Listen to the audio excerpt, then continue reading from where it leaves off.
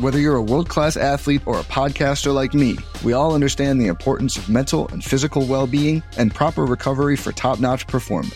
That's why I'm excited that Unified Healing is sponsoring this podcast. Unified Healing is a new and super innovative global network of wellness centers powered by Energy Enhancement System, or EE System. If you haven't heard of the EE System, you'll want to listen up. This technology promotes wellness, deep relaxation, purification, and rejuvenation. In hundreds of locations across the globe, access to a center is easy and affordable. Interested in experiencing the EE System technology for yourself? Go to unifiedhealing.com/bluewire to learn more and find a center near you.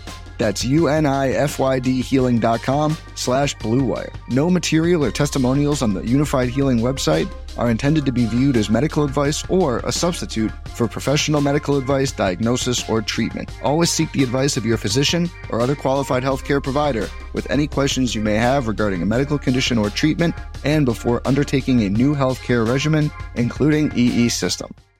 This podcast episode is brought to you by Coors Light. These days, everything is go, go, go. It's nonstop hustle all the time. Work, friends, family, expect you to be on 24/7? Well, sometimes you just need to reach for a Coors Light because it's made to chill. Coors Light is cold lagered, cold filtered, and cold packaged. It's as crisp and refreshing as the Colorado Rockies. It is literally made to chill. Coors Light is the one I choose when I need to unwind. So when you want to hit reset, reach for the beer that's made to chill. Get Coors Light in the new look delivered straight to your door with Drizzly or Instacart.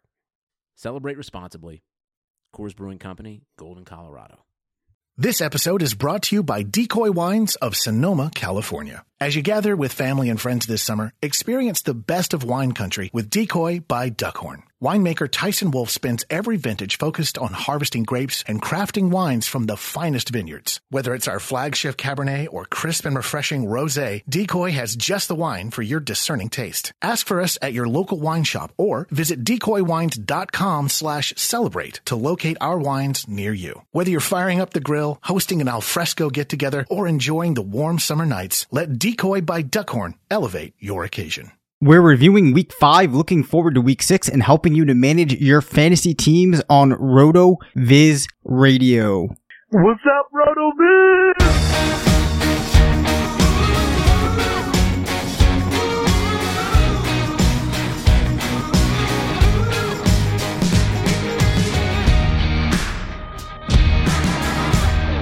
Welcome into RotoViz Radio. I'm Dave Cabin, Senior Fantasy Analyst at RotoViz. This is RotoViz Radio, brought to you by MyBookie and SquadQL.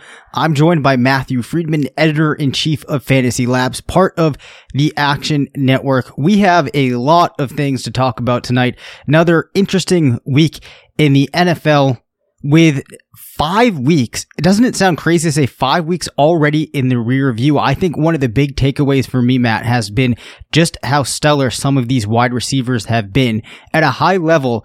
Any major takeaways for you as of the end of Week 5?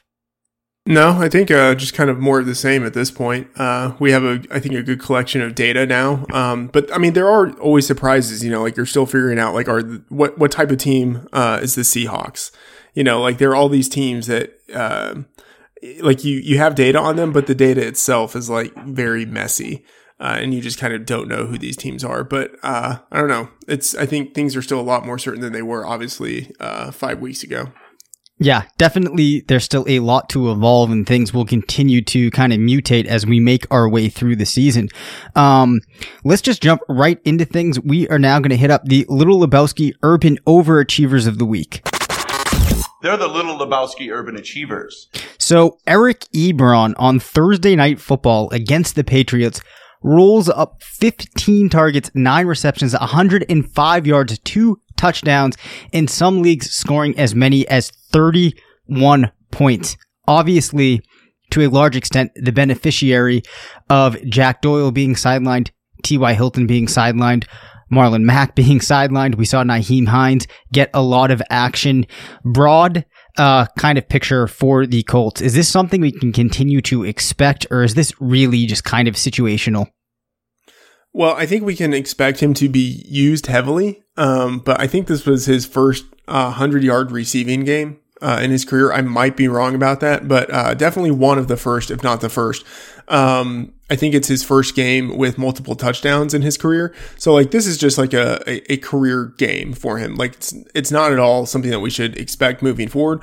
But he is one of I think he's better than Doyle. I mean, like he's more explosive than Doyle. He's one of the two top playmakers on the team. We should expect him to get usage going forward.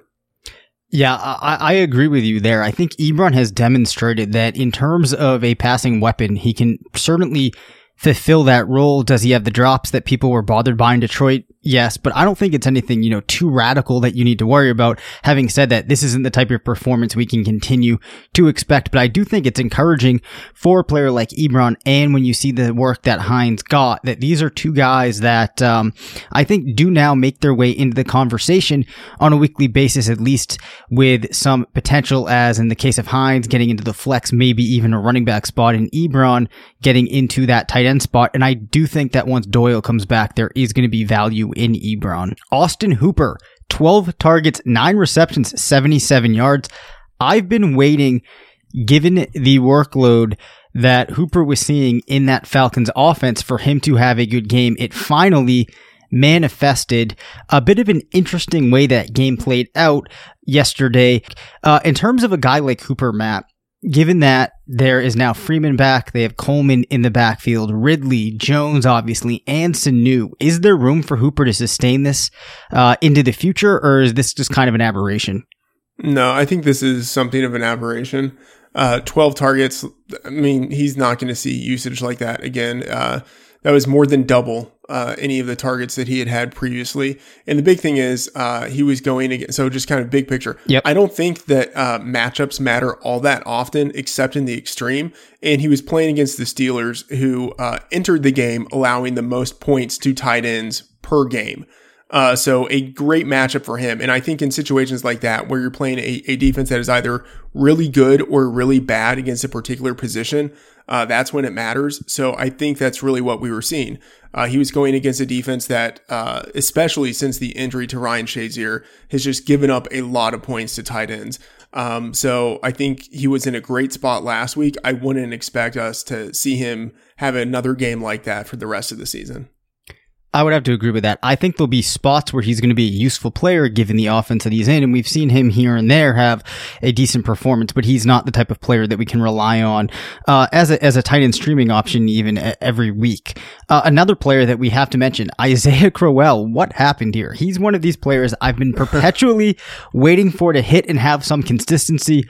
Always up and down, 219 yards yesterday on 15 carries, which is a ridiculous average. 1 touchdown, 1 target for a 12-yard touchdown. He's looking like the back to own in New York. I guess the question becomes, though, is he a back to be playing if you are a Crowell owner? I mean, if you have him, I think you're probably in a position where you are playing him, even if you don't think he's that good of a player. Right. I think you kind of have to play him, just kind of based. There have been so many injuries to the running back position. He's a guy who's starting and pretty reliably getting, like 12 opportunities per game, kind of like in that area, unless the team just totally gets shellacked, in which case, like, he might get like 5 carries. So you kind of don't know. But, I think one of the bigger takeaways for me is that like Denver's defense is just really not good. And I've kind of been saying that since last year. But I thought they were kind of regrouping, but I think they're just really not good at this point. And I think Vance Joseph is a pretty bad head coach. So I think this kind of had a little more to do with the matchup, but like he is a volume guy and he is a talented runner. It's just he's very volatile. So like if you have him, I think you're playing him. But I don't think you should expect, like 200-yard games. You should basically expect where games like 40 yards and then the occasional like 120-yard game. Right. 2 points I just want to follow up on there. I think that the Broncos are a good example of how you need to continually calibrate when you're playing fantasy football, and you can't get stuck in this mold of just viewing teams as the teams that they were, even sometimes as recent as a season ago, especially when you start getting into week 5. You need to reassess things. And then on the Crowell front, I think it's also worth mentioning too that one of the positives in his corner is that when the team is in the red zone, they're looking his way far more frequently than they are with Bilal Powell. So I think that does give him the possibility of scoring a touchdown on a weekly basis, but I do think it's going to be kind of up and down with him. Unfortunately, if you can play things right, though, you could have some big weeks here and there. George Costanza, Slackers of the Week.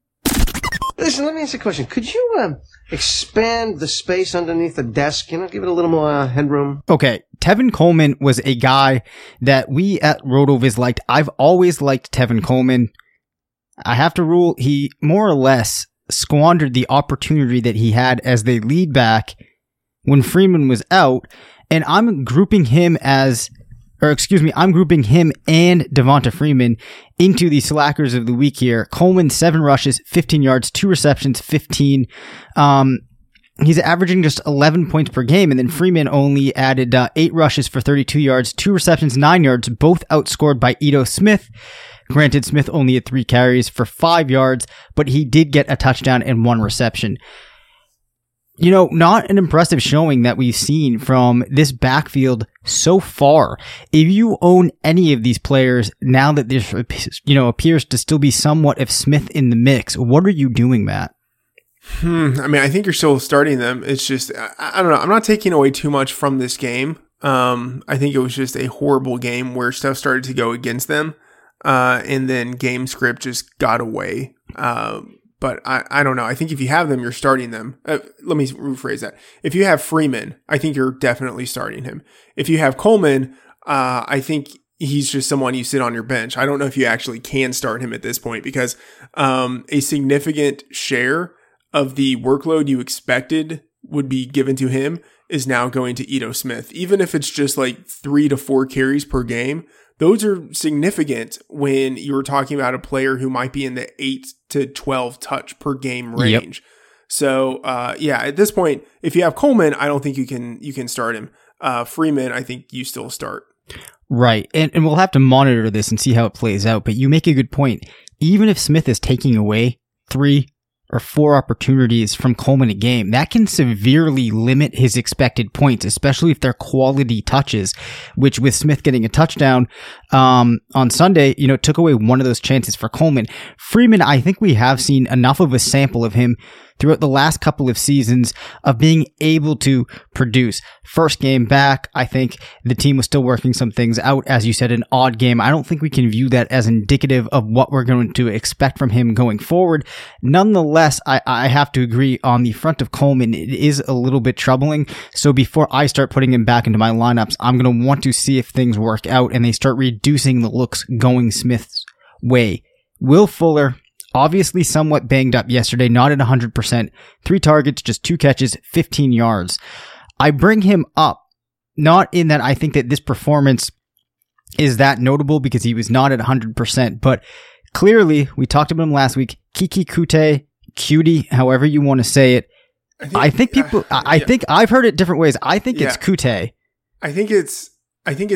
I was wrong. It's not QT. I think it's okay, I was pronouncing it like cutie. I think it's QT. QT? I don't know. I'm trying to say it the way Al Michaels was. We'll figure out how we're going to say it on the show. But the question here really is, there's people that are concerned that his presence is really going to impact Fuller. Where are you on that? Personally, I think that it doesn't change things for Fuller all that much. It might take away some of the volume, but Fuller isn't the type of guy that has been driven off of volume. So I don't view it as too much of an issue. Perhaps that even opens up some lanes for him to take some of these big plays on a weekly basis. Yeah, I actually think it's pretty damaging. Okay. And the reason why is because you're right.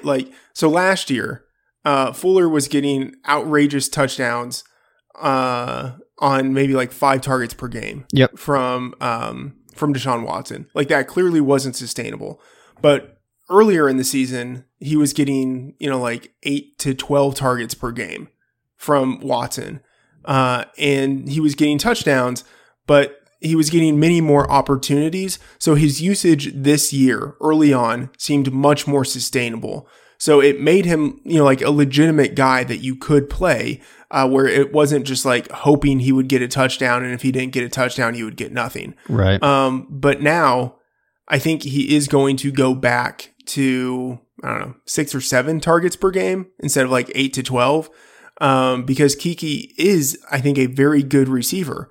And he like fits so well with the offense. Like he was a slot receiver in college, led Texas Tech in receiving as a slot receiver. So it's like he's used to being a high volume, highly functional guy within a particular role. And he fits that role perfectly for the offense. And they still have Fuller to take the top off of the defense, and Hopkins to operate as like the all-around alpha who can do everything. So he fits in really well. I think he will continue to get targets. He's not going to see like the 15 targets that he saw a week ago and 7 targets last week. Like he might see 7, but I think it'd be closer to like the 5 to 6 range. But I think that's going to dip into Fuller's target share much more than it dips into Hopkins' target share.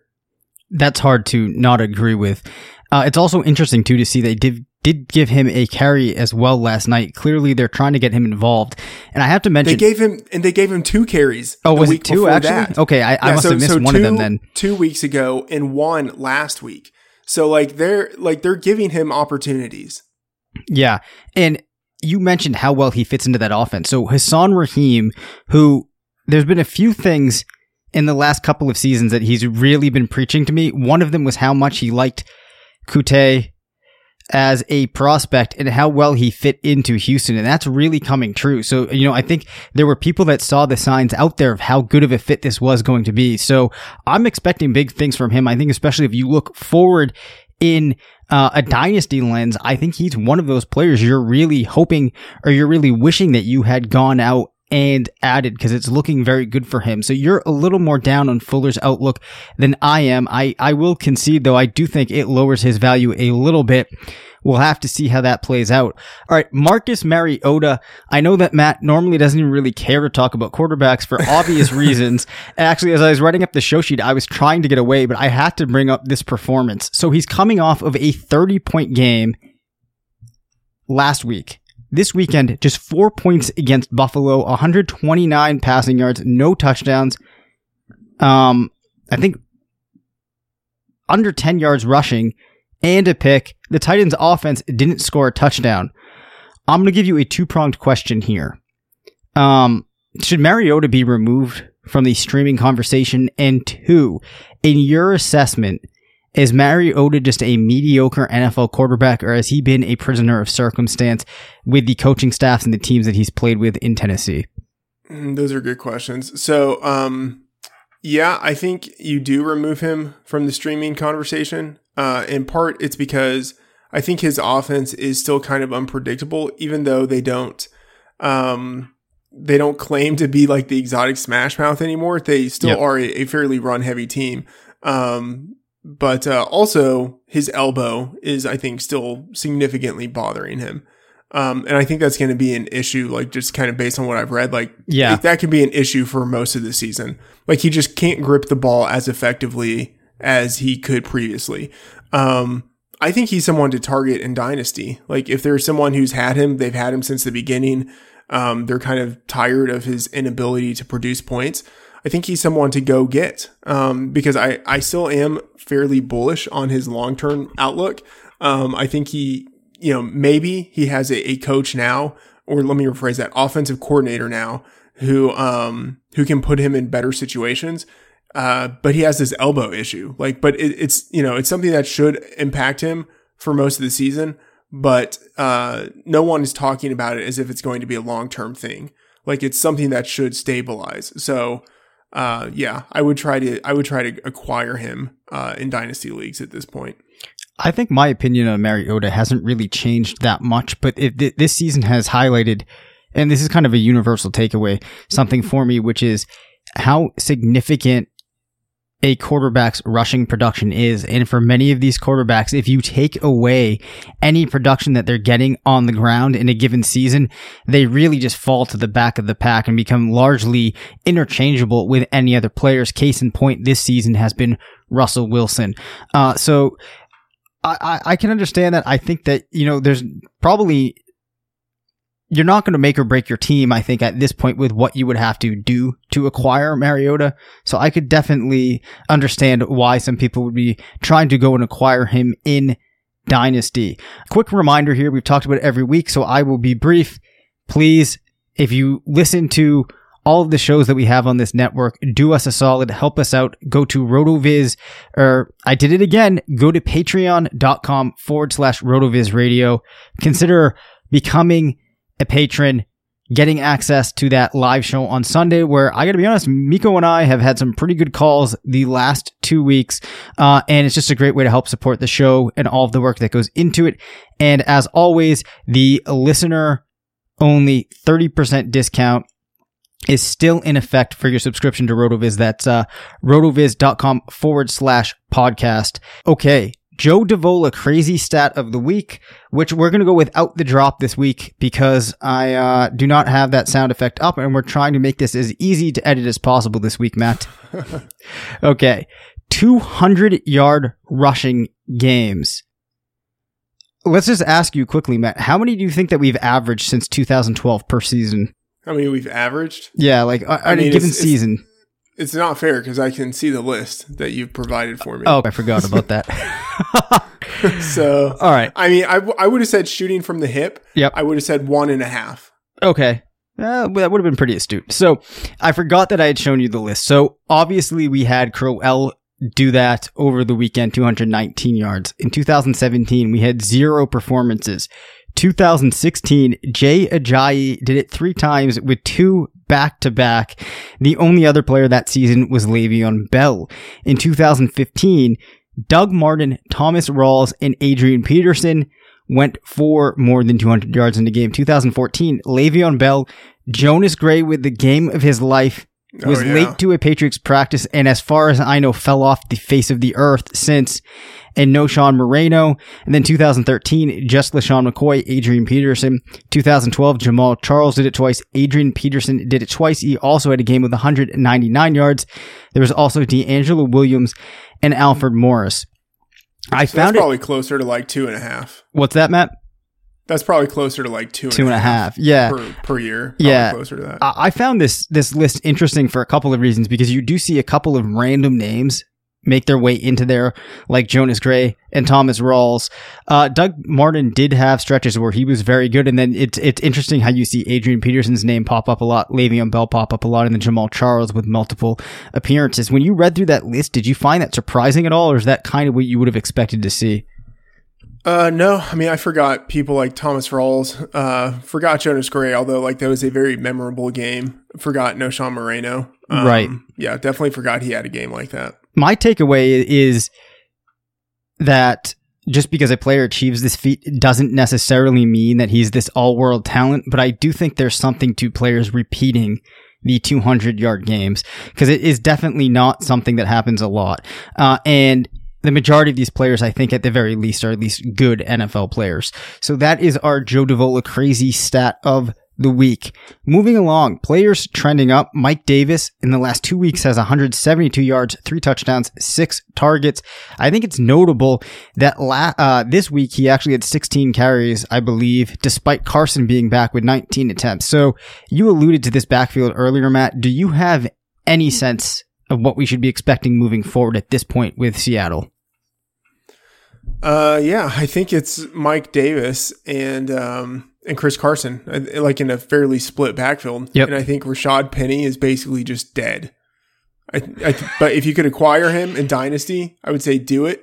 Because I think at some point he will get his chance, just because he's a first rounder. He was talented. He's athletic.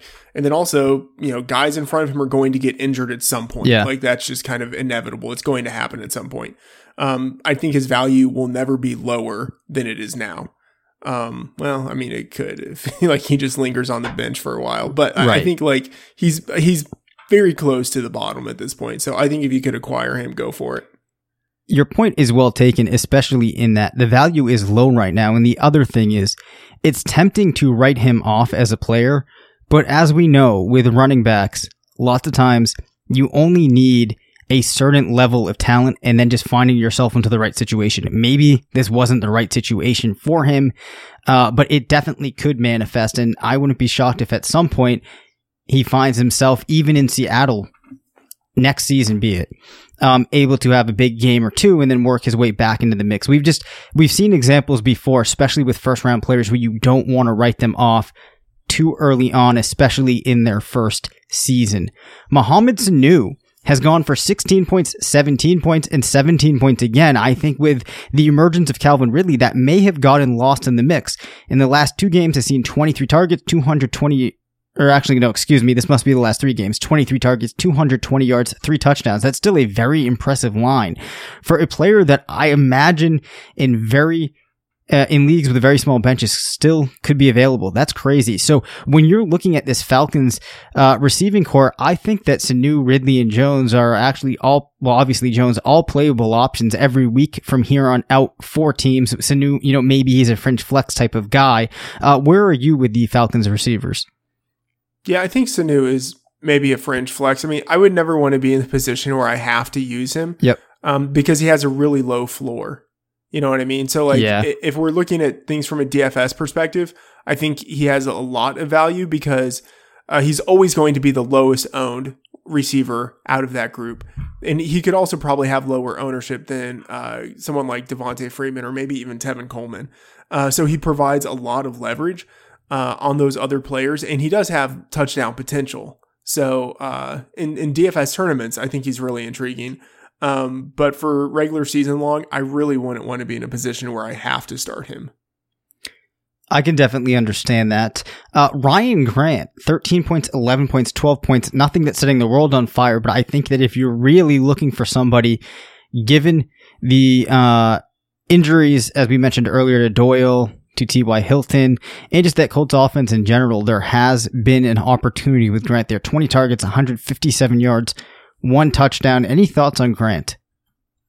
Yeah, he's interesting, but I think as T.Y. Hilton comes back and then as Doyle comes back, Grant will become the 4th person in the passing game, maybe even 5th behind Nyheim Hines. So I don't know. I mean, I'm not really interested in him, but he has potential as long as Hilton is out. Right. I view him as a 1-week rental. This is probably the last week that you might be able to use him. I think, it's a name worth considering if we do see more injuries, but he's not somebody that I would place a substantial waiver claim for or anything like that. 3 players on the decline. This is an interesting one. Demaryius Thomas, though he did score 22 points yesterday, I want to note the fall off that we've seen in targets since the first 2 games. He saw 10 in week 1, 11 in week 2, then he's gone 5, 7, and 6. Those are not the type of numbers we normally see from Demaryius Thomas. Naturally, between the opening game of the season, we're at 18, went for just 7, 11, and 6 points, given the decrease in targets. I guess, like we talked about with Larry Fitzgerald last week, I don't think we're necessarily in the same spot with Demaryius Thomas, but from a fantasy viewpoint, I have to imagine the best days of Demaryius Thomas are well behind him. At this point, Matt, using a wide receiver 2, wide receiver 3, wide receiver 4 type of designation, where do you think that he falls into in those buckets? Probably wide receiver 3, although he's someone I don't want to have to roster. Right. Because I don't think he's the best receiver on his team. I don't know if he's even the second best receiver on his team. Like I know Courtland Sutton is young and he hasn't really done all that much, but he's ascending, and I think within a year, at some point, he's going to take over. And I would rather be ahead of the curve on that. And yeah, Thomas, you look, he's not getting as many targets as he used to get, and he's not nearly as efficient with his targets. He's not scoring as many touchdowns. He's not getting as many yards. He's basically like someone I never want to have a player like that on my team. Like a player who is clearly getting worse.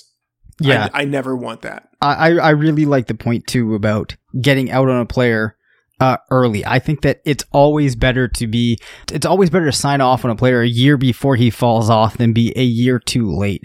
So I think I'm kind of with you I'm in the same camp with Thomas, and I'm going to try not to ever roster him again. And I thank him for his years of service on my teams in the past. Doug Baldwin caught his one target, another silent day yesterday. We still could be seeing the impact of knee issues, other lower body issues. I guess we could make the case, but this is 2 weeks in a row where we have not seen very much from Baldwin. Are you worried about him? Do you think there's any chance that long term now he's actually going to be playing behind Tyler Lockett from a usage perspective? Yeah, I'm a little bit worried, and it has primarily to do with the knee, and a little bit to do with the offense and just kind of how unreliable it is. Yep. But it has more to do with the knee. And the thing is, like, we don't know what is going on with the knee issue. Like, they haven't listed him on the injury report. Apparently he's, fine or fine enough to play. And he's playing snaps, right? Like, he's playing like a sufficient number of snaps. It's just that he wasn't getting the targets. That is kind of alarming. But at the same time, like, I don't know, like Marcus Peters, I think part of it had to do with the matchup in that game. Like, Marcus Peters is just so exploitable on long throws because he's always going for the interception. That I think it was just sort of like a Tyler Lockett type of game. That makes sense. My view on Baldwin is I do think that as the season plays out, we're going to at the very least see him and Baldwin and Lockett at the very least level off in targets. I kind of do see by the end of the season him taking back that wide receiver one role, but I don't think that you're going to get anything near the Doug Baldwin that you may have been expecting heading into this season before any of the injury concerns arose. Now, this is more just to bring up the Chiefs, but Tyreek Hill, week 1, 36 points, week 2, 20 points, then 8, 15, and 13 targets, 8, 6, 5, 13, and 7. The workload has largely been the same. We're seeing that expected drop in efficiency. If you're a Tyreek Hill owner, obviously you're trotting out Tyreek Hill every week, but I just kind of wanted to use this to give us a chance to bring up the Chiefs passing game, which has been excellent, stacked with Kelsey, Hill, and Watkins. At this point, Matt, are you still expecting this onslaught, this aerial attack that we saw early on in the season, or are you starting to see signals that this team might be slowing down? Well, I think it's going to slow down. But I think it's still going to be one of the best in the league. So, yeah, I mean, I think in this week, this could be a pretty explosive week. I think the over-under for that game right now is 59 points. Oh, wow. Like one of the highest ever. And it makes sense. You have two pretty impressive offenses going against two really bad defenses. So, yeah, I mean, I think at some point it's going to slow down. Especially as just players get injured, the season grinds on. But I think they will still be one of the top offenses in the league. So I think you want as many players in that offense as possible. Want an unfair advantage to dominate your fantasy football league? Look no further and download SquadQL, the only mobile app you need to crush your friends and rivals this year. SquadQL recommends the best starting lineup for you each week based on your starters, bench players, and free agent pool. You may ask, how does SquadQL actually do this? The app connects directly with your Yahoo, ESPN, and CBS leagues, pulling in your actual roster in your league's scoring system. SquadQL provides waiver and trade recommendations, plus the app gives you player rankings each week, and it's all based on your league settings. SquadQL truly is your go-to app this fantasy football season. Head to squadql.com to download SquadQL, your all-in-one fantasy football manager. SquadQL is brought to you by the creators of RotoQL, the leading daily fantasy lineup optimizer trusted by 100,000 DFS players. You can also download RotoQL for free on both Apple and Android. And sure, watching football is fun, but it's more entertaining when you have some action on the games. Guys, you've heard us talking about this for weeks. Some of you are still on the sidelines. Whether you're an expert or rookie, you should be betting at MyBookie. If you like to bet a little and win a lot, Like playing the numbers on roulette, you can create a big parlay, pick 3 teams to win, and if you hit on all 3, you could turn $100 into $600. There's so much to bet on. Playoff baseball, hockey, primetime fights, and more. But MyBookie is the one bet I know that you'll be happy with all year. We recommend these guys because we trust them. They've been in the business for years. Check out the reviews. All great stuff. Mobile site is great. And if you're on the sidelines, now is the time to get in the game. MyBookie will still match your first deposit dollar for dollar, but you've got to join now because they will be pulling that offer. Log on to MyBookie right now and double your money. Use the promo code RotoViz and you'll get your first deposit matched 100%. That's RotoViz. You play, you win, you get paid. This episode is brought to you by Decoy Wines of Sonoma, California. As you gather with family and friends this summer, experience the best of wine country with Decoy by Duckhorn. Winemaker Tyson Wolf spends every vintage focused on harvesting grapes and crafting wines from the finest vineyards. Whether it's our flagship Cabernet or crisp and refreshing Rosé, Decoy has just the wine for your discerning taste. Ask for us at your local wine shop or visit decoywines.com/celebrate to locate our wines near you. Whether you're firing up the grill, hosting an alfresco get-together, or enjoying the warm summer nights, let Decoy by Duckhorn elevate your occasion. It's the sale you've been waiting for. Now through Monday, get a huge 50% off the styles you need now with 50% off all jeans, 50% off all dresses, and 50% off all tees. That's right, 50% off. Jeans start at $15 for adults, $10 for kids. Want fashion in a flash? Buy online and pick up in-store for free. Hurry, the sale ends Monday at Old Navy and OldNavy.com. Valid 8/29 to 9/2, excludes in-store clearance, jumpsuits, rompers, bubbles, active, license, and men's package tees. All right. Top 3 units with favorable upcoming schedules. Speaking of Demaryius Thomas and the Broncos, they face the Rams, who are ranked 8 in the upcoming weekend. However, they get Arizona, who's 32 in my metric, and Kansas City, who is 30 after that. The Baltimore receivers, it's possible Willie Snead could be out there. Maybe somebody, if they're stacked at wide receiver, dropped Michael Crabtree. Tennessee, they have in their next contest, who ranks 23, then New Orleans 31, Carolina is 13. But when you put this together in teams that may have wide receivers available, they look like the best group to target. Then Cincinnati and Cleveland, Baker Mayfield and Andy Dalton are going to have cupcakes on their schedule, as Dalton will be facing Pitt, who's 27th, Kansas City, who's 26th, Tampa Bay 31, and Mayfield will have the Chargers 25, Bucks 31, and the Steelers 27. So if you're looking for players that you can stream multiple weeks, it's looking like Andy Dalton and Baker Mayfield make for good guys to target. Opposite end of the spectrum, players to stay away from. Top 3 units with difficult upcoming schedules. Tennessee, you do not want to be going after their running backs, or, well, in this case, if you have them on your squads, it's going to be hard to play Derrick Henry or Dion Lewis. They have Baltimore this weekend, who ranks 1, then the Chargers rank 5th before a bye. So perhaps if you were going to try to shop them, now might be the time to do that. The Redskins, they have the Redskins receivers. They have the Panthers, who are 13, then Dallas, who rank 1, and then the Giants, who rank 3. So if you were thinking about dropping any of those players that you've been holding on to, I would say that now would probably be the appropriate time to cut bait.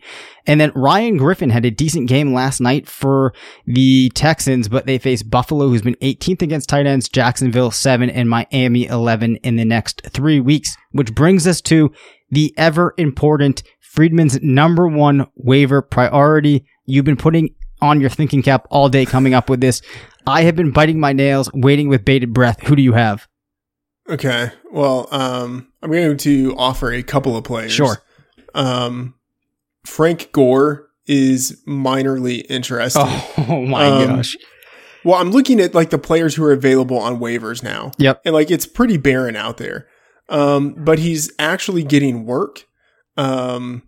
And I mean, I know I said like entering the season that I thought, Kenyon Drake had like the potential to be a low end RB1, and like, I mean, whatever, like, you know, bad take. You convinced me. He ended up on my Scott Fishbowl team because of you. You know, I mean, like, I mean, I stand by it, you know, like, Yep. whatever, like, I'm going to say some stuff and it doesn't work out. Right. I think he had the potential for it, but he's just not getting the carries. And that's not to say that like Frank Gore is a workhorse type of guy at this point. He's not, but he's been much more efficient and he's getting more touches. And he has the ability to get work in the passing game. So, he's owned in only 10% of Yahoo leagues. So, he's someone who's out there. Peyton Barber is owned in only 37% of Yahoo leagues. I know he's done basically nothing. Yep. And people have forgotten about him because he's coming off of a bye. And you don't really know what his offense is going to look like with Winston, at quarterback now, but I think it's still, potentially an explosive offense. And he's the number one runner in, one of the highest scoring offenses in the league. Like if he's out there, you can probably get him for cheap because no one really wants him. They don't think he's getting production.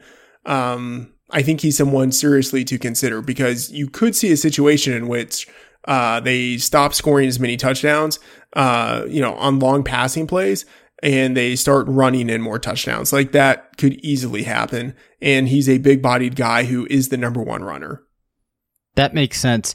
I think it goes back to, like we've talked about a couple times before, if you're looking at the waiver wire and there are players that are in very difficult positions to ever see workloads similar to a guy like Barber. Even if Barber hasn't been producing, it's almost better to hold on to that. You're going after the workload because these other guys are not going to become viable options until they get the workload. So unless there's somebody out there that you can realistically see matching it, it just makes sense to roster a guy like Barber. Any other names for us, or was that it? Yeah, I have one more. Okay. And this is for, I would say, more like super deep leagues or dynasty. Okay. And I imagine he's still available in some dynasty leagues. David Moore is someone who is really interesting. And hopefully you maybe were kind of wise to this and you picked him up last week. But last week he started replacing Brandon Marshall. So he was, running routes, playing snaps instead of Marshall. And then this last week he got 2 touchdowns. So it's kind of a crappy situation now in that the people who are just chasing touchdowns might be going after him. And he saw only 4 targets, but he is still someone who's interesting long term. A small school guy who has a pretty good athletic profile, who was productive in the small school. And now he's starting to get his opportunity. Like, I'm not going to say that he's like Jeff Janis because like he's just a different type of player. He's not as athletic, not as productive as Janis was. But he might be, he might be like a better receiver. Like he might be better at like using his body, like a contested catch guy. And Wilson gave him opportunities, in the end zone this last week. So he's someone who is intriguing from a longer term perspective. Like we probably shouldn't expect much from him this year, but he's a long shot, kind of dart throw, end of the bench guy in dynasty leagues who I think actually has the potential, to give some production further down the road. What do you think the longest that we will ever go in a stretch of episodes without the name Jeff Janis somehow coming up is? Oh, the longest stretch without mentioning Jeff Janis. Oh, I think we could go easily 4-5 episodes. That's what I was going to say, but he's like the perfect example of when you have somebody come, like a small school guy with great athletic profile that you're not sure if it's going to work out. He seems to be our fallback. Fantasy games of the upcoming week. We talked about it earlier. Really, the only one that very much stood out to me this week was Kansas City versus New England. That over, Matt, what do you think the odds are? Do you like that game to beat the 59? I've already bet the under on it. Yep. Man, 59 is just so high. And I could see how it hits it, but, I've started like doing this thing where it's not like I've started doing it, but I've started doing it a little more intently of really trying to pay attention to my process of, anticipating what the numbers might be and thinking about where I would take a side and what I think the number should be. And I have a number that's not like significantly lower, but, low enough where I've bet the under, but like a very small amount. Like I think 59 is probably pretty close to where that line should be. Yeah. But yeah, so I mean, I think it's going to be a great game. Like, that's the game I'm obviously most excited about for this coming week. Yeah. I mean, every other game kind of pales in comparison. In fact, Atlanta at Tampa Bay. Like, that's it's Tampa Bay at Atlanta. Atlanta. Yeah, that could be another high scoring game. The over under for that is 57.5. So like, that is also high. And it's a similar situation. You have two high scoring offenses going against two defenses that can't stop anybody. So like, that is another really great game for fantasy purposes. Right. Yeah, I was choosing between that or Rams Broncos. I just ended up going with the Rams and Broncos just because I think that the receivers for the Rams are just so interesting. Then naturally you have Todd Gurley in there as well. Although we did see some injuries right to Kupp and to Cooks. So I don't know what their lookout's going to be like heading into that game at this point in the week. But at this point, the Rams to me are kind of like must watch fantasy TV. Oh, definitely. The tough call. Can I carry two defenses if I like the rest of my roster, but we have small benches? I'll let you feel that one first, then I'll give my thoughts. I mean, if you have small benches, I guess it just kind of depends on like, okay, do you have small benches but a lot of other teams in the league? Like, if there are viable players, like position players on waivers, I would rather own that guy than two defenses, like almost always. Okay. Even if both defenses are really good, I think I'd rather have the player. Yeah. So this is what I would say. I will not carry two defenses just because they're good defenses, but what I will do is when I have my team positioned to make the playoffs, even if it's like week 8, week 9, I will then look and I will add teams that have a favorable schedule for the playoffs to start to carry myself through. So what I will do, and to kind of market the Stat Explorer, the weekly Stat Explorer that we have at RotoViz that I put together, you can use that to like very easily visually see what the playoff schedules look like. And you have that list of teams that are going to have the most favorable matchups. And when those teams become available, you add them. So if I know that I'm in the playoffs and I have a tool like this that lets me identify the teams that are going to set up very favorably to stream in the playoffs, I'll add them and carry them. But I don't think that you need to carry a defense just because they're good, especially if you're kind of on the fence. You want to get, maximize the number of players that are on your roster that you're going to be able to use each week. Does that make sense, Matt? Yeah, I like that. That's kind of like next level way of approaching, carrying multiple players at your onesie positions. Yep. So that's interesting. I mean, I would say, I think I would never do it that early, in the season, just because like I would still probably focus more on, position players. But as we get closer to the playoffs, I would probably start looking, I would say like 2 to 3 weeks away. Right. I would probably start looking a little more intently. But at that point, it's always possible that someone like you who just has like a further eye on this would have grabbed a defense that I would have wanted. Right. And, I think I might have a slightly different perspective than the person that asked this. I'm assuming they're probably in like a Yahoo league that maybe has 15, 16 spots. But I'm in a lot of FFPC leagues where there's 12 teams, 22-man rosters, so those defenses get hard to come by. So it's like there's a benefit if your league gets very, very large. There does become a benefit in carrying those 3 defenses early, because it does become a scarce resource. So some of it, as we always preach, does depend on your league. Some real quick questions for you, Matt, in the bonus round. Other than Saquon Barkley, which rookie running back do you most wish that you owned in Dynasty? Or let's say it differently because you may. If you were drafting in a startup today of the rookie running backs other than Saquon, who would be your first choice? Probably Chubb. I always liked him anyway. Yep. I don't know.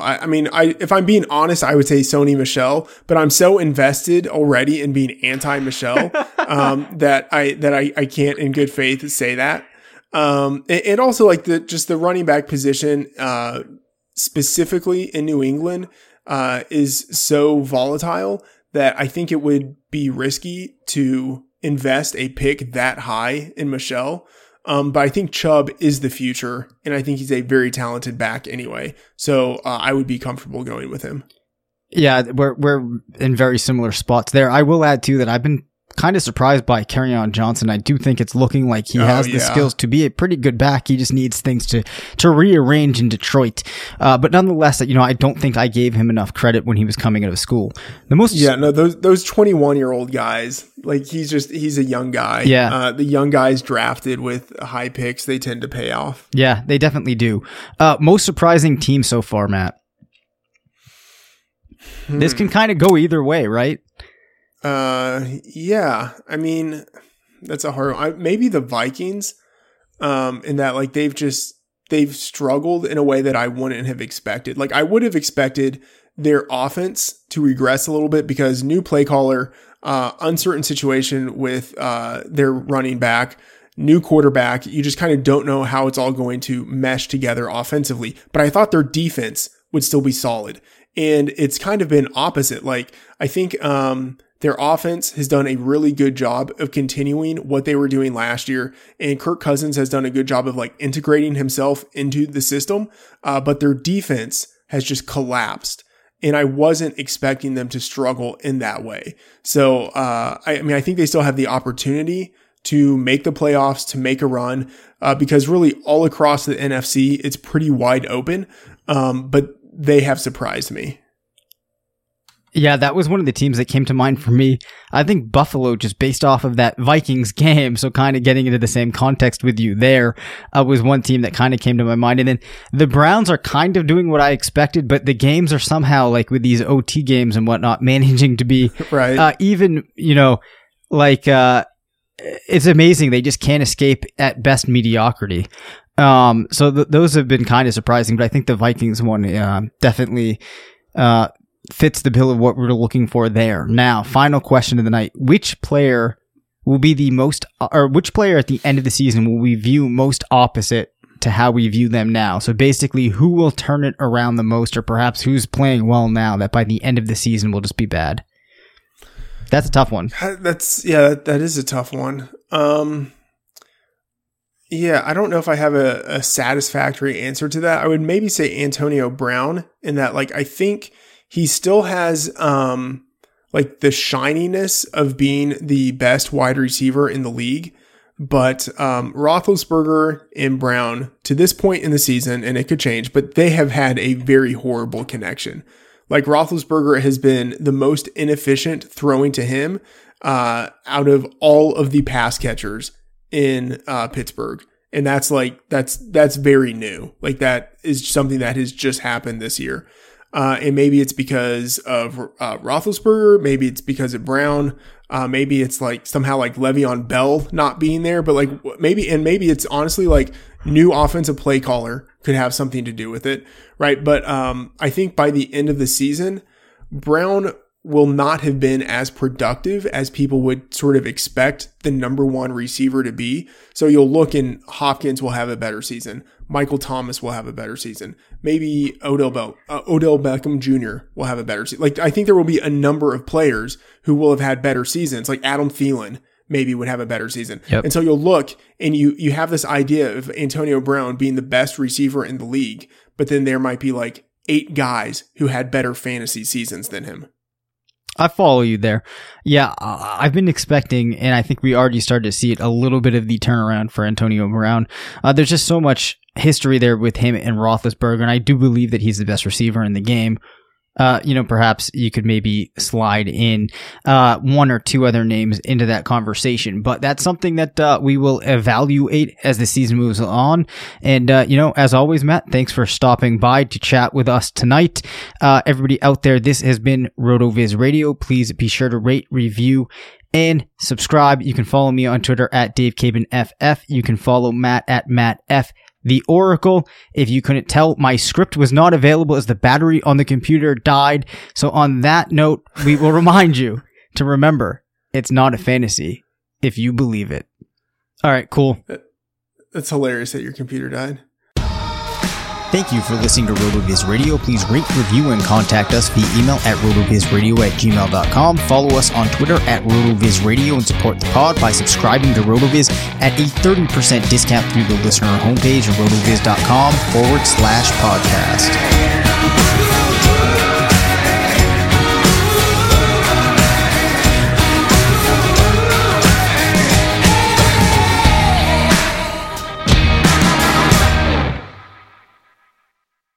This episode is brought to you by Decoy Wines of Sonoma, California. As you gather with family and friends this summer, experience the best of wine country with Decoy by Duckhorn. Winemaker Tyson Wolf spends every vintage focused on harvesting grapes and crafting wines from the finest vineyards. Whether it's our flagship Cabernet or crisp and refreshing Rosé, Decoy has just the wine for your discerning taste. Ask for us at your local wine shop or visit decoywines.com/celebrate to locate our wines near you. Whether you're firing up the grill, hosting an alfresco get-together, or enjoying the warm summer nights, let Decoy by Duckhorn elevate your occasion. Love a good deal? Sail into the season at Banana Republic Factory's Mega Labor Day Sale. Entire store 50 to 70% off. Dresses from $19.99. Polos from $16.99. Find your nearest store or shop online only at Banana Republic Factory.